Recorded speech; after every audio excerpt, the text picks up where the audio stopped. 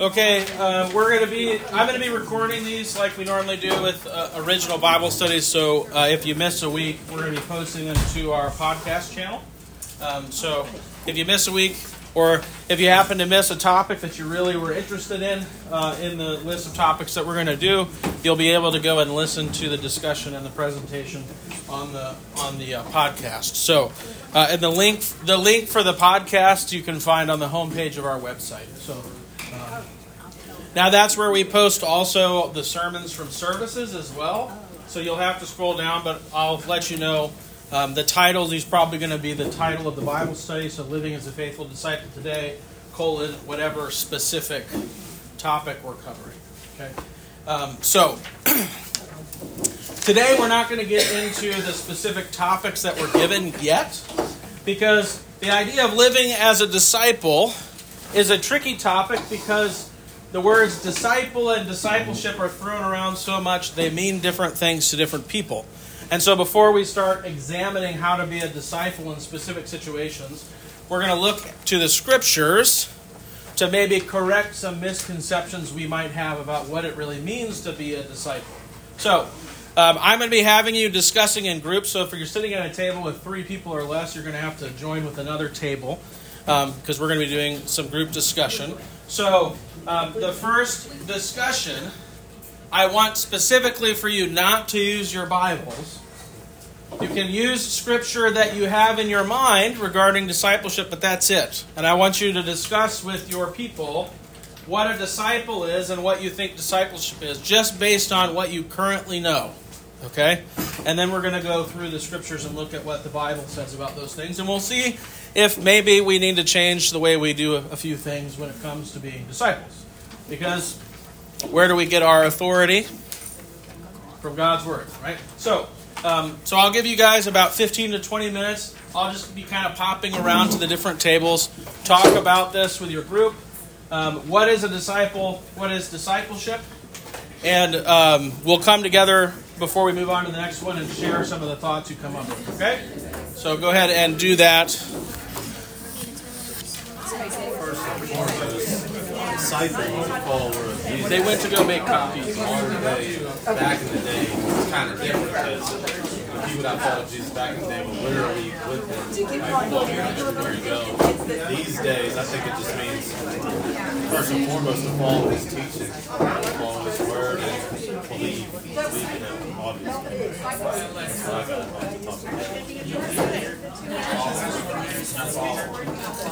Absolutely.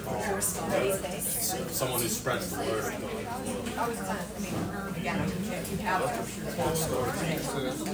There's 2 questions. What is discipleship? I think we got that one right. And then what is discipleship? I think we kind of got that. Like a unified group of people all with the same agenda to deliver God's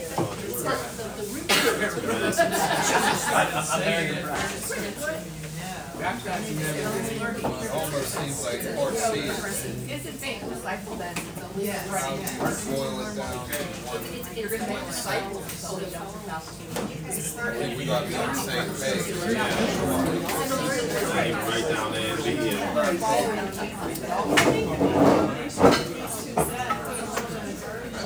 Actually, they want to separate each one. Disciple and then discipleship. I think read this way.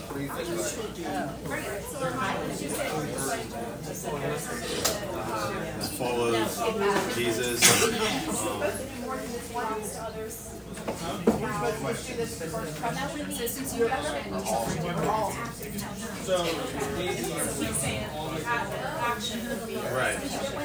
simple and then, I would check. So to clarify on your outline, what you're discussing right now is everything under 2A, B, and C. 2A, B, and C. And I'll check in 10 minutes. If everybody's done in 10 minutes, then we'll move on. Okay. Did you do 2A, B, and C? Okay. Well, why don't you guys just let me know as your tables are done. That way we can keep going forward if we don't need to waste time. Cooper just completed discipleship. Spread the word of God around. Tried 3 times.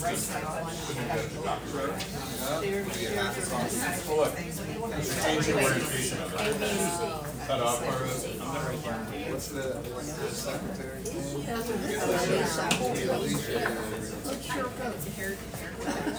Huh? It's on the back as well.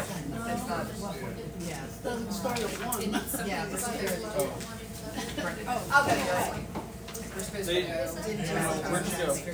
Cheryl, where are the other, the ones that came out not landscape?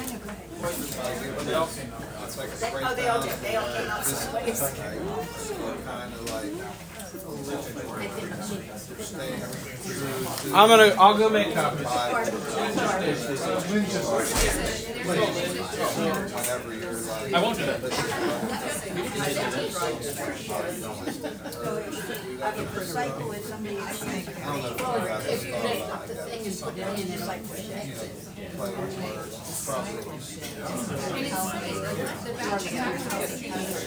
Probably like to get back to the word. It's probably. We said that discipleship is when you're like spreading the message, but I thought that classifies as evangelism. So is evangelism and discipleship the same, or discipleship a whole nother thing? Because I want to get the definition. Yeah, no, I think there's a lot that could fit under that umbrella. And she's our secretary, and we only have 2 things on there.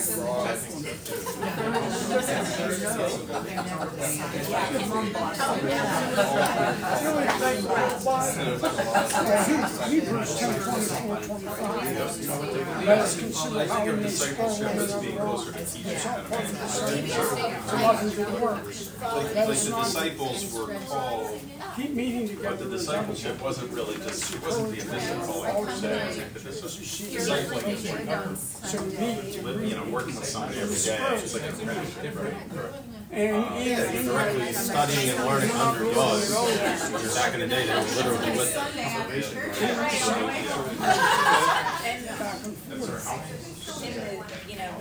Who needs a copy of the handout? in the center of Anybody need a copy of the handout? Hebrews 10:24. Always ask. What's the Greek? Does anybody need a copy? And we always do different things. That's why I should have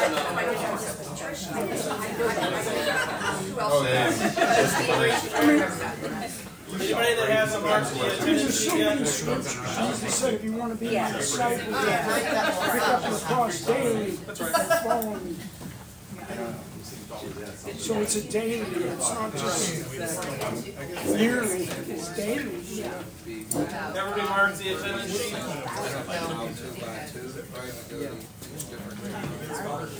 You say they got certain responsibilities that other followers wouldn't?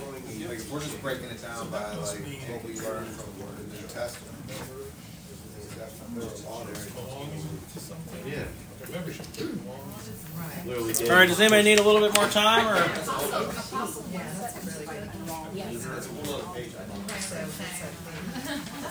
Does any group need a little bit more time? Are you guys So if we go? were to summarize that in one sentence, how would you boil down the disciples in one sentence? There's a couple more minutes. Did we get something down for C? C is our one sentence definition. Come up with I got A and B, but I didn't streamline it.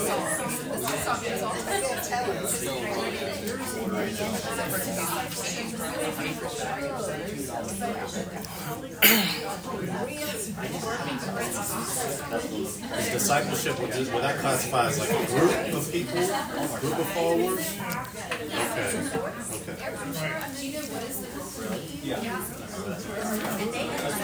Okay. I think everybody's got it now.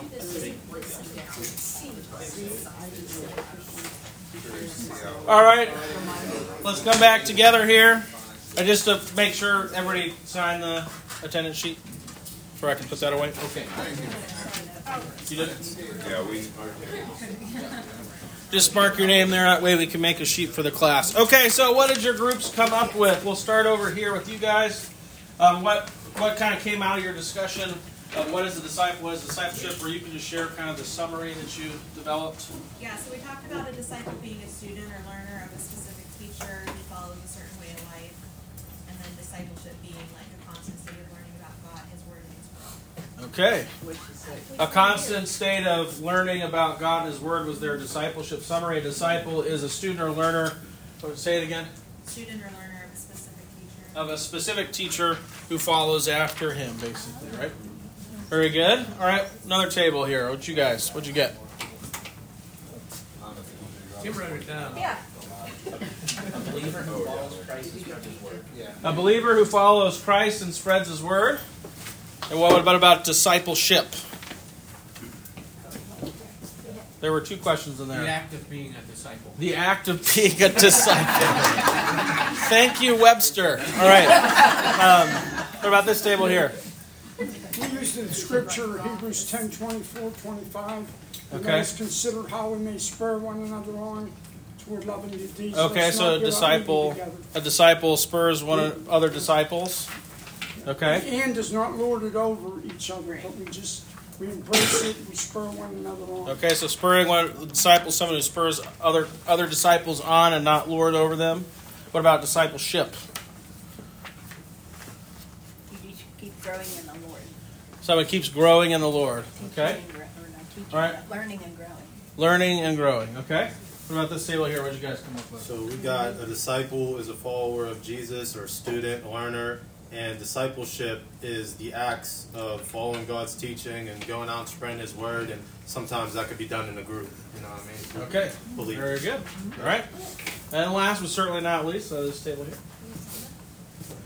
Can we sum it? Huh? Can we sum it up?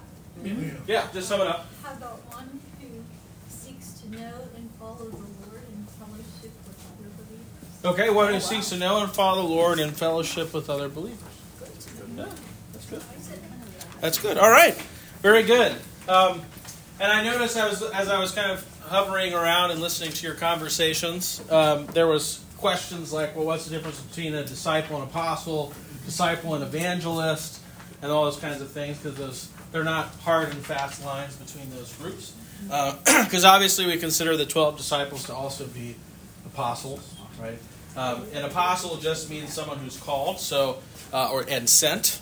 So a disciple who's an apostle is one who has a specific calling from God. So I'm not really considered to be an apostle because I don't have a special calling from God. I occupy an office that has been established, right? Same with most of us in our vocation. So the apostles are kind of a more specific category of disciple. And evangelist is, I think that's one of the terms that causes some confusion because it's used interchangeably with disciple in our culture. I think it more refers to an activity of the disciple than a category of person in and of itself. So that's why in our church you don't have somebody who's just called an evangelist. Right? There's no office or calling to be an evangelist because we believe that's part of being a disciple as your definition right now. So, but I wanted to do that exercise because I think it's good for us when we're going into something and we want to figure out how we're supposed to be disciples to know precisely what that means, especially being people whose terms and ideas are defined by God and His Word. Right? So that's where we're going to go to next. We're going to start, so your same groups are going to be doing a discussion again, and we're going to be looking at what the Greek word for disciple is. I've got it there on your sheet. That's pronounced mathetes. And that means a learner or a pupil. So a lot of you got that right in your definition, that a disciple is someone who learns. I don't know if that's because you looked down the sheet or you really knew that, but either way, now you know that it's a learner or a pupil. So I want you guys in your groups to read those Bible passages I have there from Matthew and Mark, and just take special note for the nature of the way the word disciple is used. So I'll give you a few minutes to do that, so read those scriptures amongst your groups.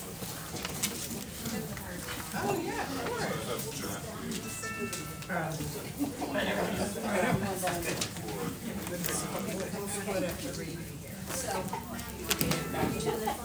disciple is not above his teacher, nor a servant above his That's master. Matthew 10:24. Not for the disciple to be like his So teacher, and Mike, the servant like his The master. student is not about his They teacher, have called nor a master servant because about he his spoke, master. how much more will they malign those It who is enough for the student to be like his teacher, and the servant like his master. There's a sort of The head of the house has been pattern called, set by as the well as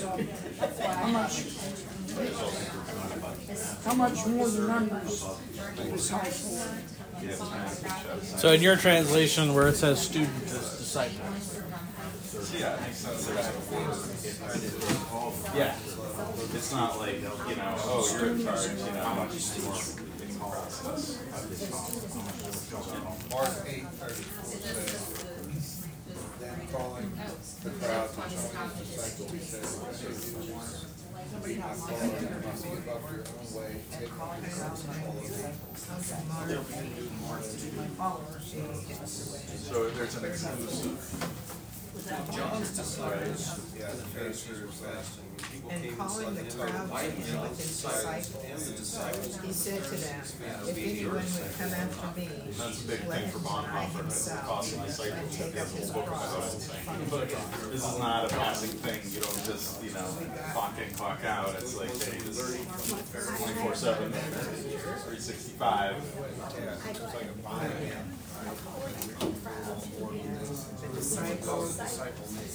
Matthew 16:24 says, then Jesus said to his disciples, if anyone desires to be my disciple, let him deny himself, lose sight of and forget himself and his own interest, and take up his cross and follow me.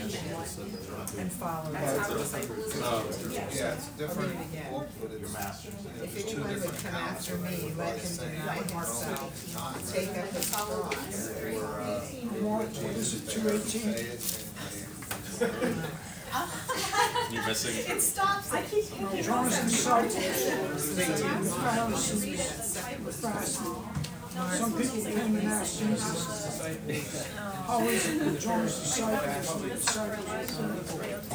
Pharisees? Okay, so I think most of you out here have gotten through the readings. So what were some of the things, just kind of raise your hand and share with the group, what are some of the things that Jesus himself is describing as those who are going to be his disciples? What are some of the attributes he gives? Yeah. Someone that dies to their old life and gains this new one in Christ. Okay, so you're a disciple is not just someone who's following Jesus to learn, but your old way of life is no more, and you're now following a new way of life in Christ. Right? That's the, if anyone desires to follow me, they must bear the cross, they must die to their old life. Very good. What else was said in there? The student is not above the teacher. So just like that, the servant is not greater than the master, but it's good to, if you can just follow in their footsteps, but you're not going to be greater. Right, so the disciple is not greater than his master or his teacher. That is being used there in a couple of ways. One is who gets to set the terms of truth and good and beauty and all those sorts of things. It's not the disciple, but the teacher, right? The authority is coming from the teacher, which in this case is Jesus. So as our gospel reading highlighted, he teaches based on his own authority as being God, right? We don't have that. So when we're finding out who we're going to be as disciples, we got to go to his authority, right? And the second thing is, if you read on there, he says that if they treat the master this way, you shouldn't expect to be treated any differently, right? And which is a reference to the fact that the world does not know Jesus. They reject Jesus and persecute him. So it will be for you when you follow me, right? Now that doesn't mean that as disciples we're going to go out and lean with our chin and just try and pick fights and make problems. But that if we're following on the way of Jesus, we will come in conflict with the world, right? And some of those statements should get us to reflect on the idea that, like, well, if I'm not in conflict with the world in any way, maybe I need to look at what way I'm on. And again, not looking for a fight, but the Bible's pretty clear that it's going to come, right, for those who follow Christ. Okay, what else?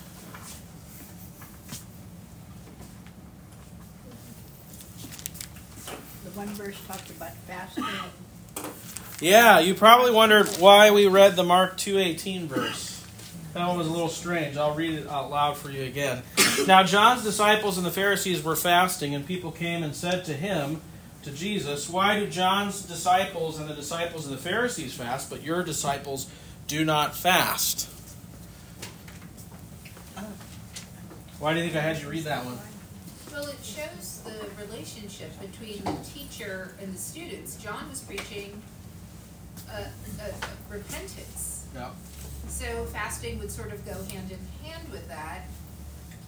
Jesus was preaching the good news, and celebration would seem to go hand in hand with that. And not only that, but it is the person himself that makes the difference, not just the teaching, right? So he goes, the next verse, he says, "Can the wedding guests fast while the bridegroom is with them?" Right? And so a disciple of Christ is, in a very real way, your reality is now defined by the person of Christ himself. Right? Not just the things he says, but who he is. Right? So this morning before the service, I mentioned that the source of our joy is outside of ourselves. This is where it is. It is in the person of Jesus. Right? Which is why we go back to the Scriptures, because we need to know what he has to say, what difference he's making, and what he's doing. Right?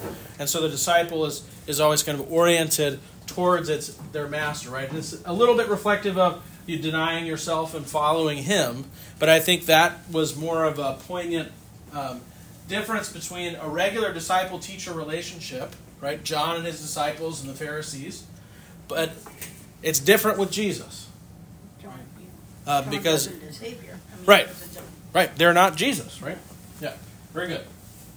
Okay, now let's do the next section. So I'm going to have you guys read this in your groups as well. So we're answering the question: how is a disciple made? So you're going to read in your groups Matthew chapter 3:18-22, and then 28:16-20. Pastor, can I make a suggestion that we read big as a group, because it's like there's so much side going on that we're not really hearing correctly. Oh, Like so one of the feedbacks we got on the survey is you didn't want me just standing here talking the whole time. No.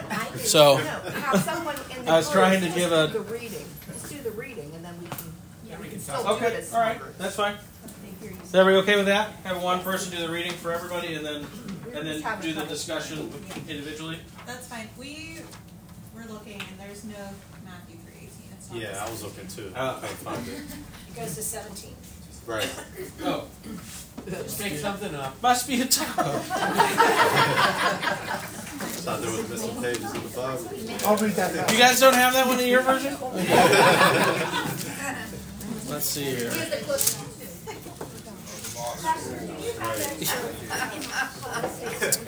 Yes.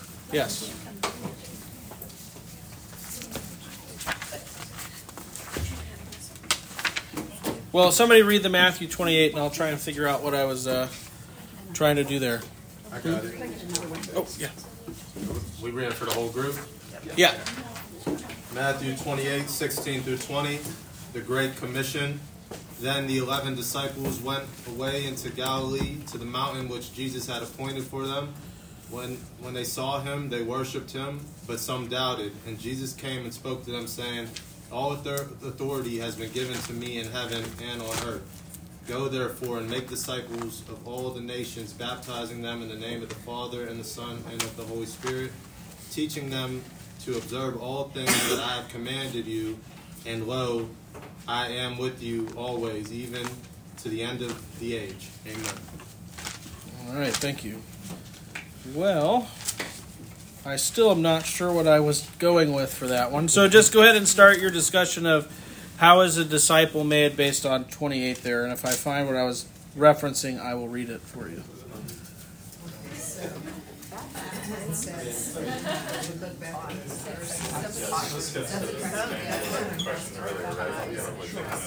Go and make disciples, baptizing. So there's a term disciples, and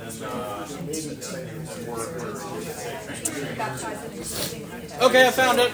It was Matthew chapter 4. Sorry about that. I'll read it for you. While talking by the Sea of Galilee, he saw two brothers, Simon, who was called Peter, and Andrew, his brother, casting a net into the sea, for they were fishermen. And he said to them, "Follow me, and I will make you fishers of men." Immediately they left their nets and followed him. And going on from there, he saw two other brothers, James the son of Zebedee and John his brother, in the boat with Zebedee their father, mending their nets, and he called them. Immediately they left the boat and their father and followed him.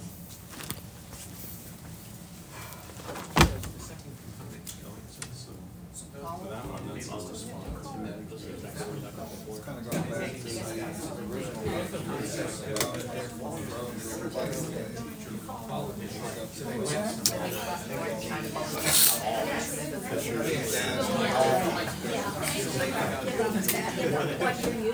The Fisher's Amendment indicates what's coming up in 28, right? That you're actually teach others, right? So you're training the trainers. So part of this particular discipleship is to share this. Is this the part where he grants them authority, like to perform miracles, or that's not yet? Not specifically, but I mean, this is the general commission where he tells them this is what they're to do. I always wondered when I watched that in the movie. That's where, they specifically call them out to go without They just drop money. That's where I had different Is it also partially like their call to be If Daryl just got up and left. Could you say?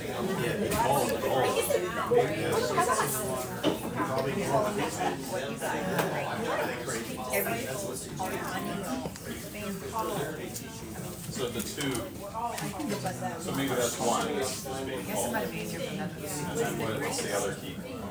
And I have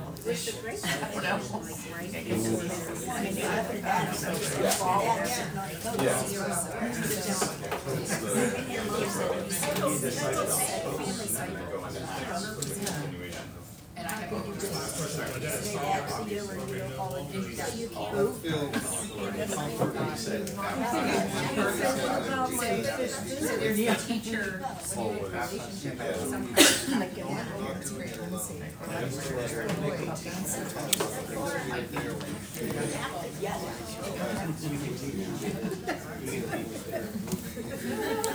All right, what did you guys come up with? How is a disciple made, and what are the two key components of making disciples?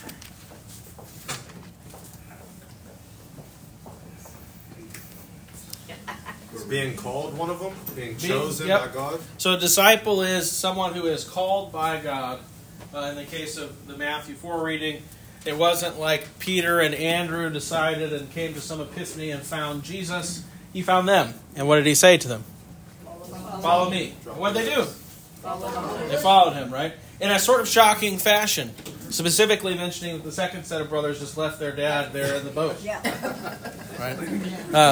Now, if you've seen The Chosen, they try to soften that weirdness by like mentioning that the relatives are like, oh, this is the Messiah, they're all on board.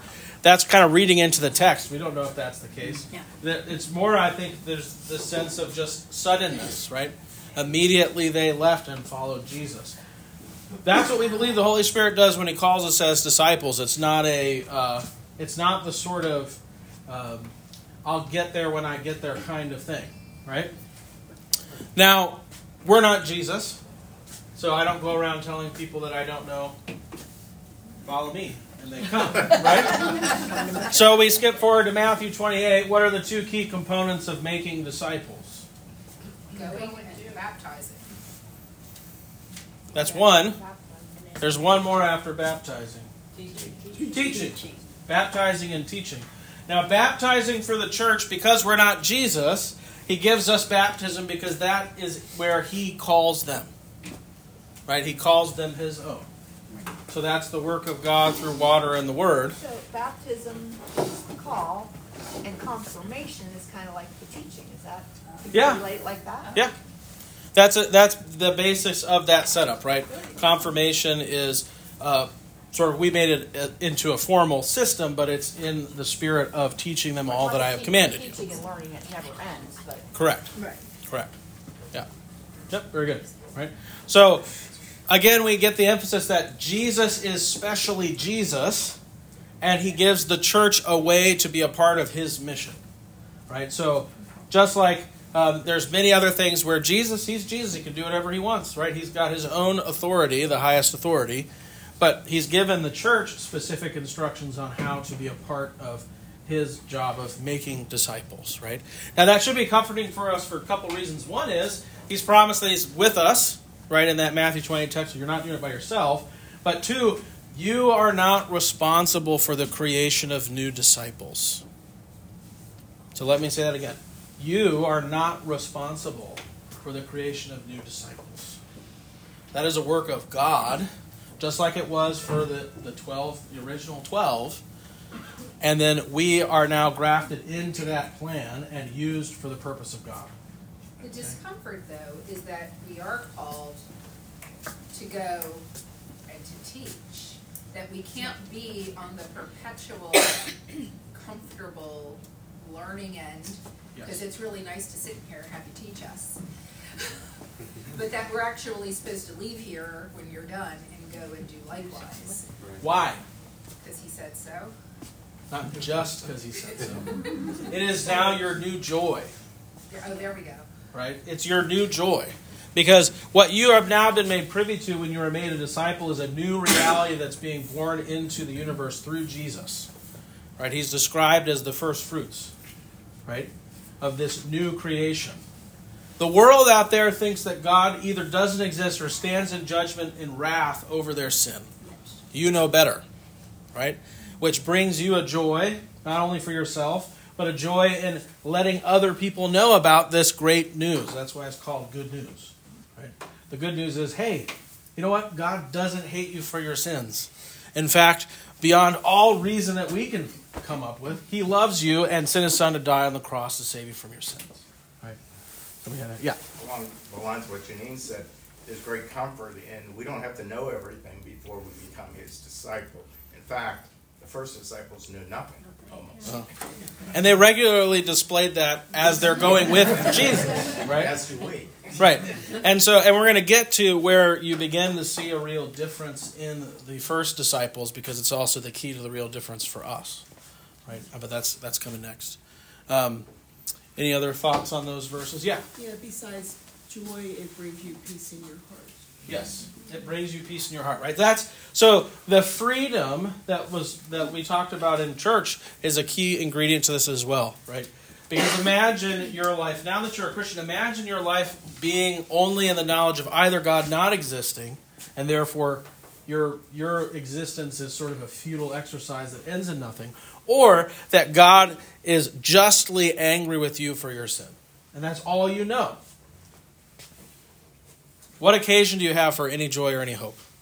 The best you can hope for is fleeting pleasures, which is why human beings who have no faith in Christ endlessly pursue those things.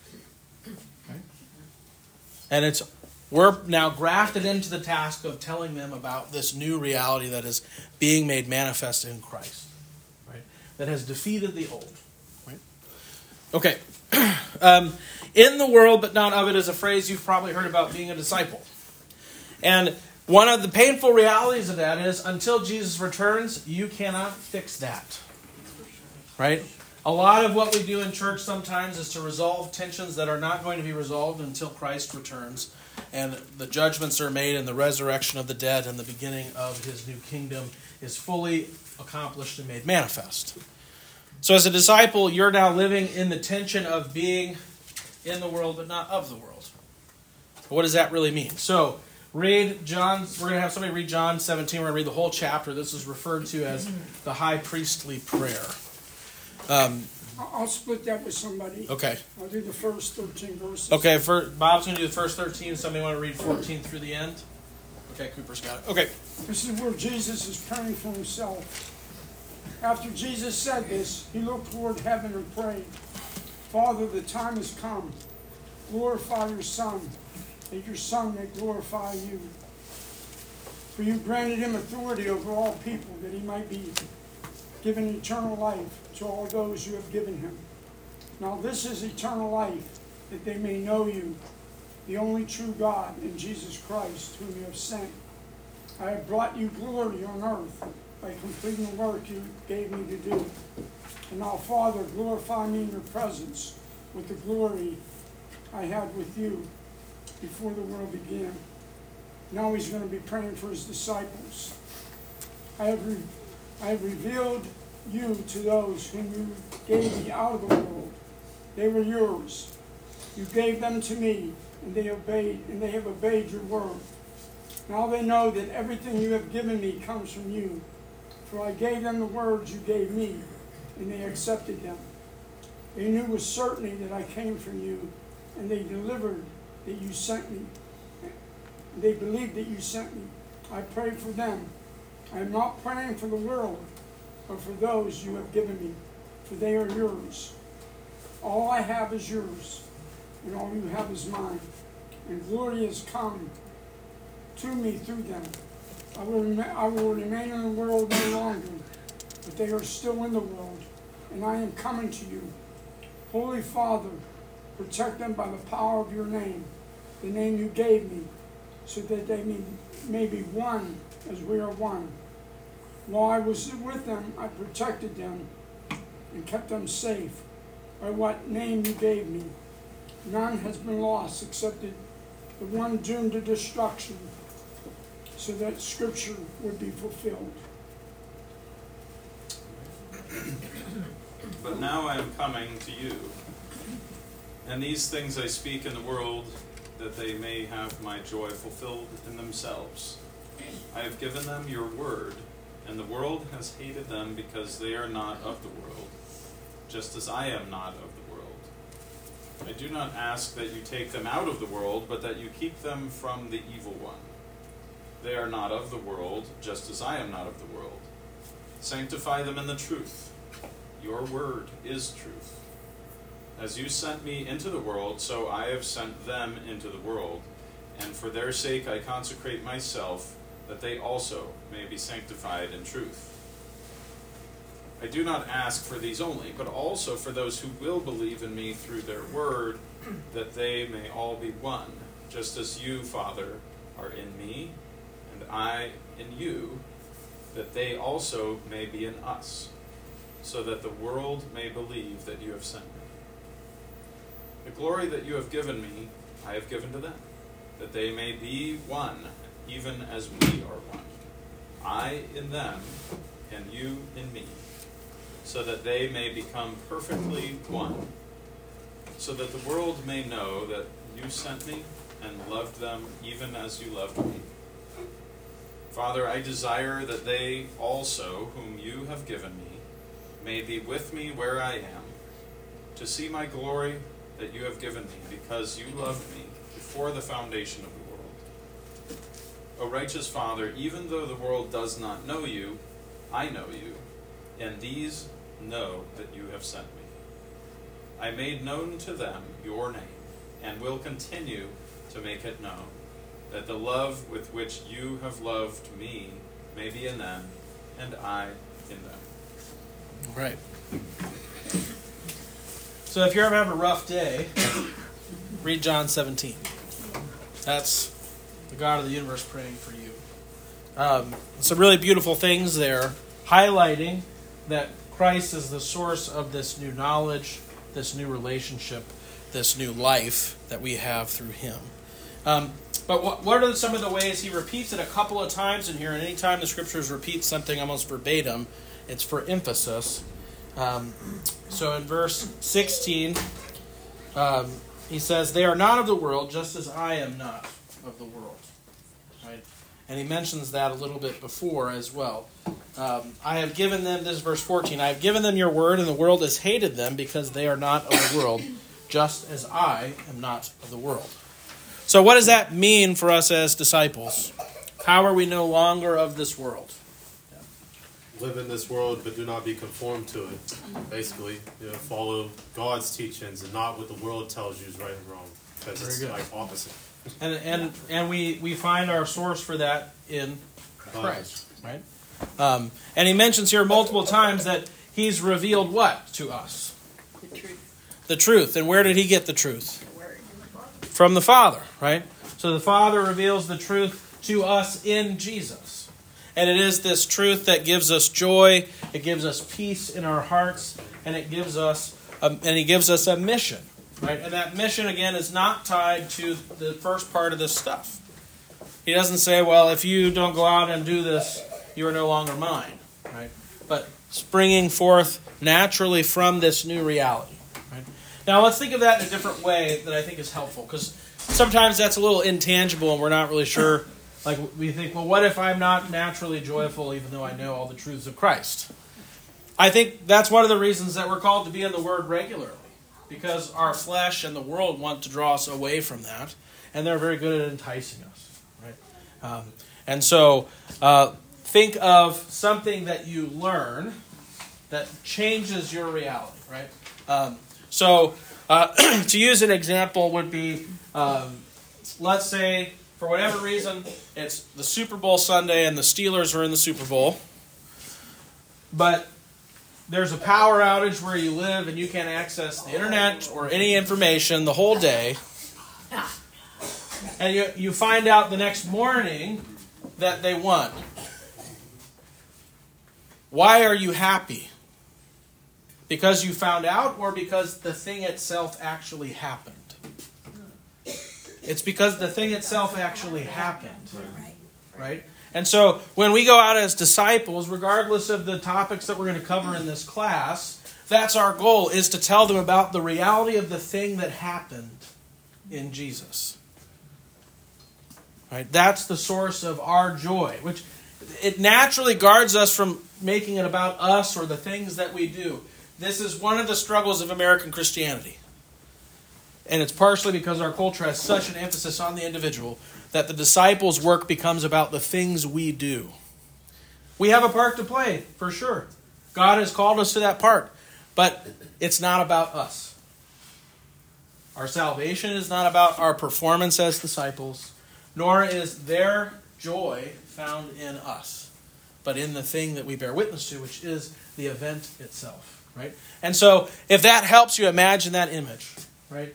That whatever joy you would feel if you found out the next day that the Steelers won the Super Bowl, your joy in Jesus is that much more because you know about what He did, right? And your job as a disciple, basically, and we'll get into the details of how that works as we go through the class, but your job as a disciple basically is to tell people that thing happened, right? And now everything is different because of it. Okay. So that's how, I think that's the key to making sure that, as you said, right, that we are in the world, but we're no longer formed by it. We're formed by this new reality in Jesus. And he mentions this in here, right? He says, they are not of the world, just as I am not of the world. Sanctify them in the truth. Your word is truth. As you sent me into the world, so I have sent them into the world. And for their sake I consecrate myself, that they also may be sanctified in the truth. Right? So Jesus is praying for us on our behalf to do exactly that, to be in the world and maintain our form in the form of Christ, right? Into this new reality that we're bearing witness to in the world, right? And as I mentioned in the sermon today, right, that was what really hit me in this podcast I was listening to when they asked about, why do you think people were happy when the first apostles told them about Jesus? And I think unconsciously we think it's because now they get to live like Jesus. But that's not what made them happy. What made them happy was that Jesus did the thing He did, and it changed everything forever. Right? I just, more specifically with C2 here, the question, why are we in the world? I was just looking at this chapter. So it looks like verse 23 seems like a succinct answer. So number one, he says, I and them and you and me, that they may become perfectly one. Now there's a lot of this unity, this oneness discussed in the chapter, but this is like, hey, he wants us as a church to be unified, right? And then he continues, so that the world may know that you sent me and loved them even as you loved me. Right. So I take that to be, that we're out to share, the evangelism aspect of... Right. We're so that the world knows of this new reality in Christ, which is, as he describes, right, that you sent me... As you sent me and have loved them even as you loved me. Right? That's the thing. What is that? I'm sorry. You got sound effects over there. I don't know how to work my It's a special effects team. Okay, can I get somebody to read? We got a few minutes left here. So I had somebody read John 15, verse 16, and then Acts 1, verse 8. Do you need a hand over there? I got John. Okay, go ahead. You didn't choose me, I chose you. I appointed you to go and produce lasting fruit so that the Father will give you whatever you ask for using my name. Okay. In Acts 1, verse 8, somebody got that one? I have it. Okay. But you will receive power when the Holy Spirit has come upon you, and you will be my witnesses in Jerusalem and in all Judea and Samaria and to the end of the earth. All right. So, is being a disciple God's work or my work? It's God's work, right? And that's really, I think, a key question and answer to keep in mind as we go through these different topics in this Bible study. Because the temptation we will always have is to make the work ours. Have you ever, whenever the passage comes up about the yoke of Jesus being light, and you read that and you think, doesn't really feel like my Christian life is light. Right? If you're thinking that way, that means you've taken on the work that belongs to God. By definition, you can't do it, and it's miserable. Right? So I shared with the leaders yesterday that one of the ways that manifests in the life of a pastor, and has manifested in my life, is I start to think that it's my job to tell you what to do. That isn't my job. Right? My job is to tell you about Jesus. He's the one that gives you instructions on what to do. He can actually do that. I can't. And so if my job for me becomes telling you what to do, I'm going to be frustrated, I'm going to be angry, and I'll probably give up eventually because it's a useless endeavor because I can't do it. It's not my job. Right? I know it's not our work, but I think there's work. To be a learner involves some level of discipline, which is the same word, basically, as disciple. Right. You know, you've got to read. You've got to sit under somebody who knows what they're talking about. You've got there's work. Yeah. You've got to go and baptize apparently, because that's the whole Matthew 28 thing. Sure. But is that the bear fruit in the passage we just read? Yeah. So that's the work that we're to do is to Yeah. take the talents we have and bear Right. fruit. None of those things are found in us. Right? Because if we just have us, we do none of those things. Right? And so that doesn't mean in the sanctified life in your new reality, right? You've been sanctified in the truth. Your word is true, right? What that means is that you're now a new sort of creature that is inhabited by God Himself through the Holy Spirit. That's where you finally see the difference between Peter and every other person is in Acts at Pentecost. Because before that, he's afraid of people in the courtyard, and he denies even knowing Jesus. That's us. Us does no discipleship. Us is afraid to even be associated with Jesus. But he's merciful and gracious and abounding in steadfast love, and so he brings us to new life himself and enables us to do those things in faith. Right?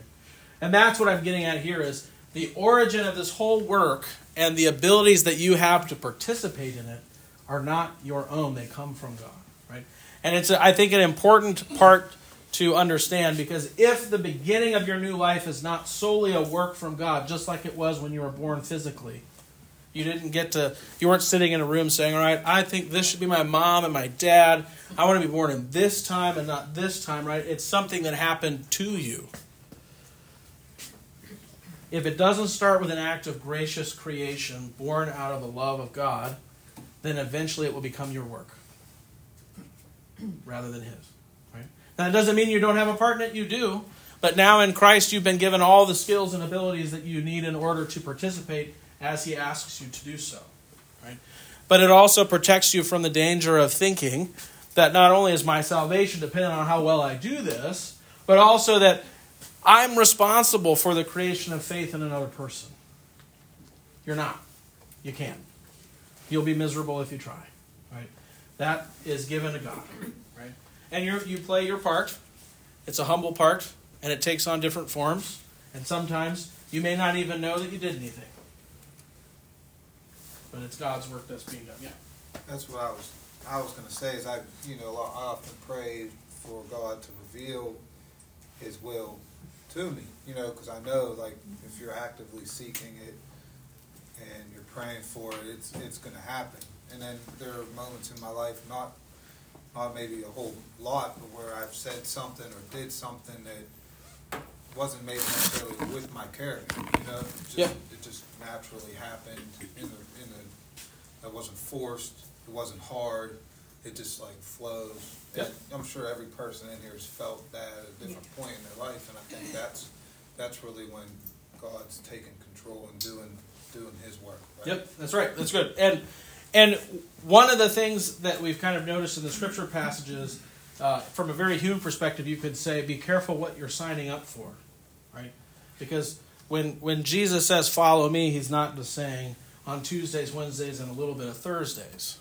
It's the whole thing, right? Lewis expresses that as He doesn't just want a part of you, He came to kill you and make you alive, right?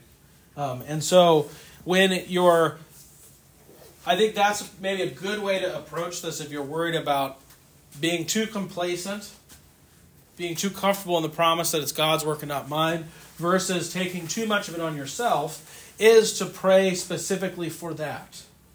But realize that when you do that, God's going to bring things to you, not necessarily the way you wanted them to be brought to you, but they will be there.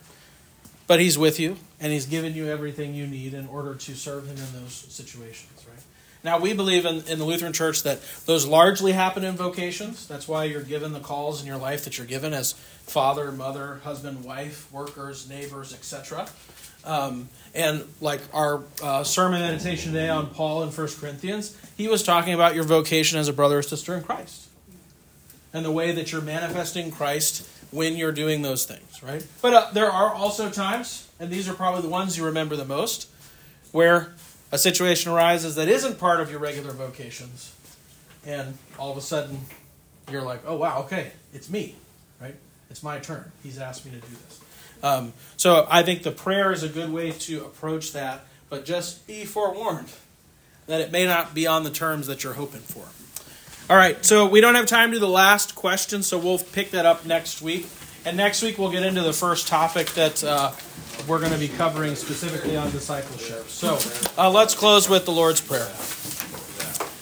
Our Father, who art in heaven, hallowed be Thy name. Thy kingdom come, Thy will be done, on earth as it is in heaven. Give us this day our daily bread, and forgive us our trespasses, as we forgive those who trespass against us. And lead us not into temptation, but deliver us from evil. For Thine is the kingdom, and the power, and the glory, forever and ever. Amen. All right. Have a great week.